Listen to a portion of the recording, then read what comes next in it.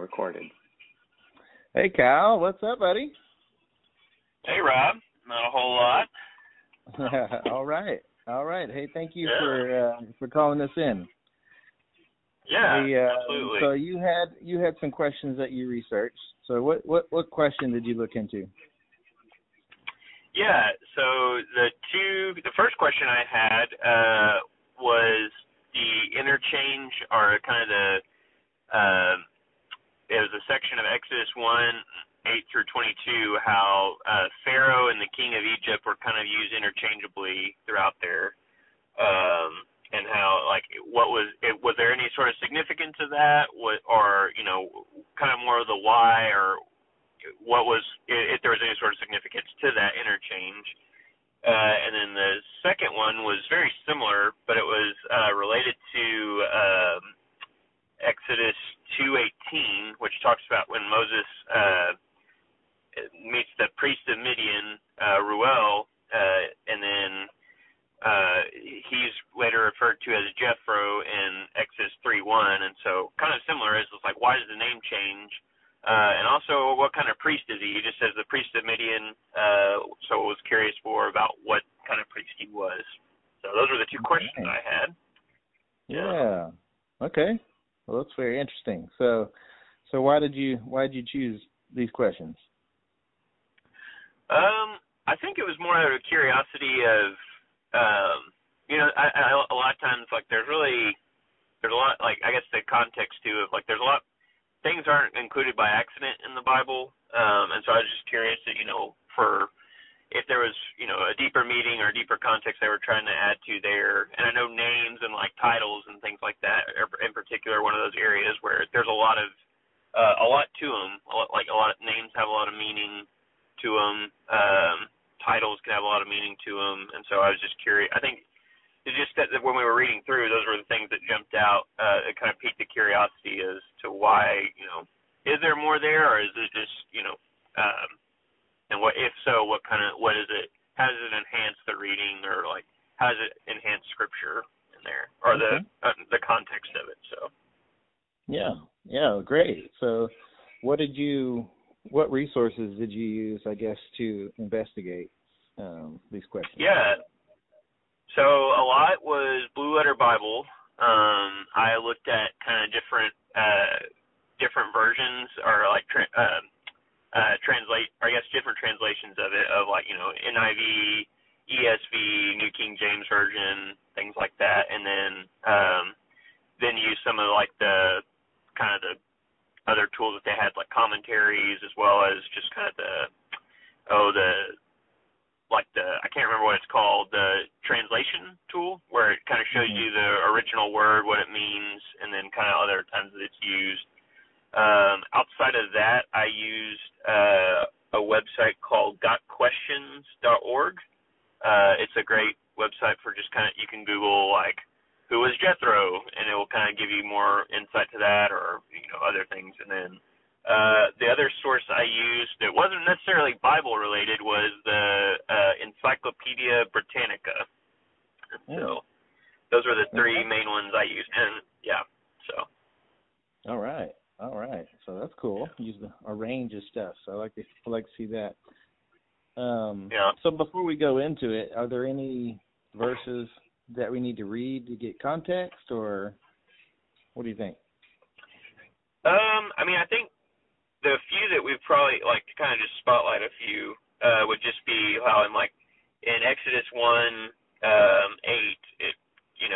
that's where it first mentions a new king arose over Egypt, who did not know Joseph, and that is kind of helpful in terms of one of the commentaries I read talked about that after the death of Joseph, a few commentators kind of believe that it was, what that means is not necessarily like, over time things were forgotten, but it talked about a kind of a revolution that took place where an old dynasty was overthrown, and, like, Upper and Lower Egypt were united into one kingdom. And so the king who would be in, like, Upper Egypt would have been in a different city and would have not known Joseph, or would have,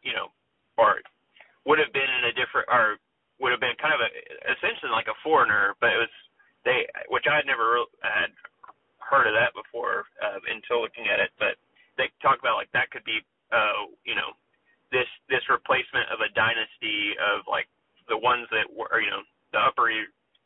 the lower Egypt versus upper Egypt, and they were kind of combined into like the unite, like one full kingdom. And so that was interesting because that kind of feeds into part of what kind of the difference between the two. So king here it's the word melech, and that just literally means king. A lot of times in the Old Testament, it talks about like different types of kings. So the Assyrian kings, Israelites kings, Canaanite kings. It really just means the title. But Pharaoh actually just means a great house or a royal court, and so a lot of like kind of another word of that is dynasty, and so it was this combined kingdom of the two, and sort of a new dynasty. And so what reference or that was kind of the first verse, I guess. I don't want to jump too far ahead, but sure. Mm-hmm. I think just pointing on to that. And then the other areas where that comes in is the first time he's actually referred to Pharaoh is in 11. And they built for Pharaoh store cities of Pithom and Ramses. And then I believe down in 17 and 18 is where he's called the king of Egypt again. And then in 15 as well. And so at first it kind of just looks like they're interchanging, king and then Pharaoh, because Pharaoh did become a common title of the king, of like the leader of the Egyptians. But kind of looking at like in light of the context of like, oh no, these are actually two kingdoms kind of merging together and kind of adding more significance to the title of king. And so those were kind of, But, it's interesting. It just says that then a new king to whom Joseph meant nothing came to power in Egypt. So let's bring in some context into what that means, I guess. What does coming into power mean? It's a whole thing. It's two kingdoms merging. Okay, so did you see anywhere where those terms, I guess, whenever they were used in Scripture, did it help you understand anything about it? More clearly? I think so. A couple of things kind of that stood out is that Pharaoh had a lot more, like the title Pharaoh had a lot more emphasis on it, to like specific emphasis to like the Egyptians, of that, like it was let me see, kind of more like this is from Britannica, but they talked about like the Egyptians believed that Pharaoh was sort of like a mediator between the gods and the people, and so after death he became divine, and like they kind of like he had a bunch of different titles that were all kind of related to different like Egyptian deities, so like Horus, son of Re, like all these different titles kind of add more of a divine thing. And it didn't so much enhance the reading of Exodus 1 and 2, but it's kind of more of a, kind of looking ahead of that. This is essentially just, it's not just kind of, as God, the 10 plagues start to come, and as, God continues to work, like, let my people go, it kind of took on more of a spiritual aspect of it. Like, there is something that is, kind of like, this isn't just a political thing, like, on a spiritual level. This is targeting, Pharaoh. It kind of enhances what, for the Egyptians, of, like, God's doing these signs so that they're kind of seeing, our Pharaoh, who is kind of this divine character, has no power over these plagues or over these things. And so I thought that was interesting. It's never, I think I heard a long time ago that it's never just like, it was kind of sending, he used the plagues to show not just the Israelites but also the Egyptians, and I think And so, that was interesting. Of just like it's not just challenging kind of the political thing. It's just the area, like the spiritual areas that people believed about Pharaoh, and how the plagues challenged those aspects of it as well. So like fertility, all powerful, everything like that was all kind of just, it gets flipped up on its head. And so I thought that was interesting, and that stood out. Yeah, that is interesting. I thought they were interchangeable, and they kind of are, I guess. Yeah. But Pharaoh has right. a deity part to it. It's more than a king. It's more than a ruler. Like he will be a deity when he dies, I guess. Yeah. Okay. Exactly. Interesting. All right. So what else? What else did you look up? So that was pretty much the big things on Pharaoh and King of Egypt, with Jethro and Reuel. So I looked up just kind of the definitions of the names first, and Reuel means friend of God. And so one commentator looked at that as just like, that kind of answered the type of priest too that he was, of just like, okay, like he's a friend of God, like the Hebrew God of, and so that kind of answered, okay, he's a priest. I think one commentator or one thing believed he was like a Edomite, and so he was a descendant of Esau who knew who knew the same God of Abraham and Isaac and Jacob, and so but that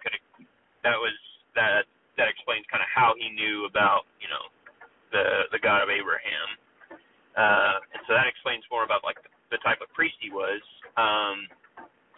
and then Jethro means his abundance, and so kind of what we already like. One thing I thought that was interesting was that Moses is, when you read it, like in Exodus 2, he's introduced as in 16. Now the priest of Midian had 7 daughters, and they came and drew water, filled the troughs to water their father's flock. The shepherds came and drove them away, but Moses stood up and saved them and watered their flock. And then when they came home to their father Reuel, he basically he calls them, he tells them to go and get Moses and bring him to him.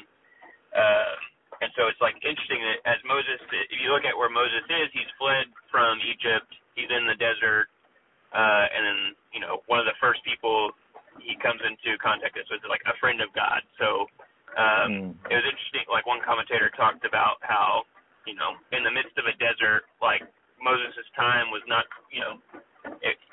it wasn't waste. It wasn't if you look at, if you're put yourself in Moses' shoes of how did this happen? My whole world just got turned upside down. I'm in the desert, and yet here, even in the desert, I encounter a friend of God who's Jethro or who's Reuel, and so I thought that was really interesting. And then in terms of the name change, a lot of what I saw in 3 was it talks about Moses was keeping the flocks for his father-in-law, his abundance. So it was more just kind of in relation to it could be related to his flocks. It could be related to his other wealth that he may have had. It's not entirely specific, but one thing that they pointed out, I got questions, was that many people in the Bible were called by 2 names, such as Jacob and Israel, like Simon, Peter, Matthew and Levi, Paul and Saul. Sometimes the name change was due to an encounter with God. Other times it may have simply just been a second name, in the way that a man is named Ben Jones, may be called both Ben and Jones. And so that was helpful. So I didn't really get a whole lot of significance of the Jethro piece, but I feel like the part of Moses' encounter in the desert with a person who's named friend of God, I thought was added a little more weight to it. Of just when our, for me, for us, it's just whenever, hopefully we're never in the exact same position as Moses where we've killed somebody and are now fleeing across the desert. But in those moments where we are low, that God even uses that and can put people in our lives who, ground us and guide us and point us back to Him. And so I thought that added a little more significance to it. Yeah, absolutely. One of the things that stuck out to me when we were reading was, he got there and he met him. I don't remember if it was at the end, but he said, now I'm a foreigner in a foreign land. I think that's what he named his son or something like that. Yeah. And I thought that was so funny because he had just escaped Egypt, where he was he grew up in the palace maybe, but he was a foreigner in a foreign land. He was still an Israelite. So, and so he goes out to the desert, and now is when he really feels like that, I guess. And he claims the name for his life, his son. So, I thought that was interesting. And just the fact that, he left so far, and now he's out in the desert so far, right? And yet, God's put this person there, it reminds me of the stories later in the New Testament where we encounter the Samaritans, and they're kind of enemies, but also kind of the same lineage of the Jewish people. And so they kind of didn't really like each other, but they had the same heritage. They argued about where to and how to worship God and who were real people of God and all that stuff. So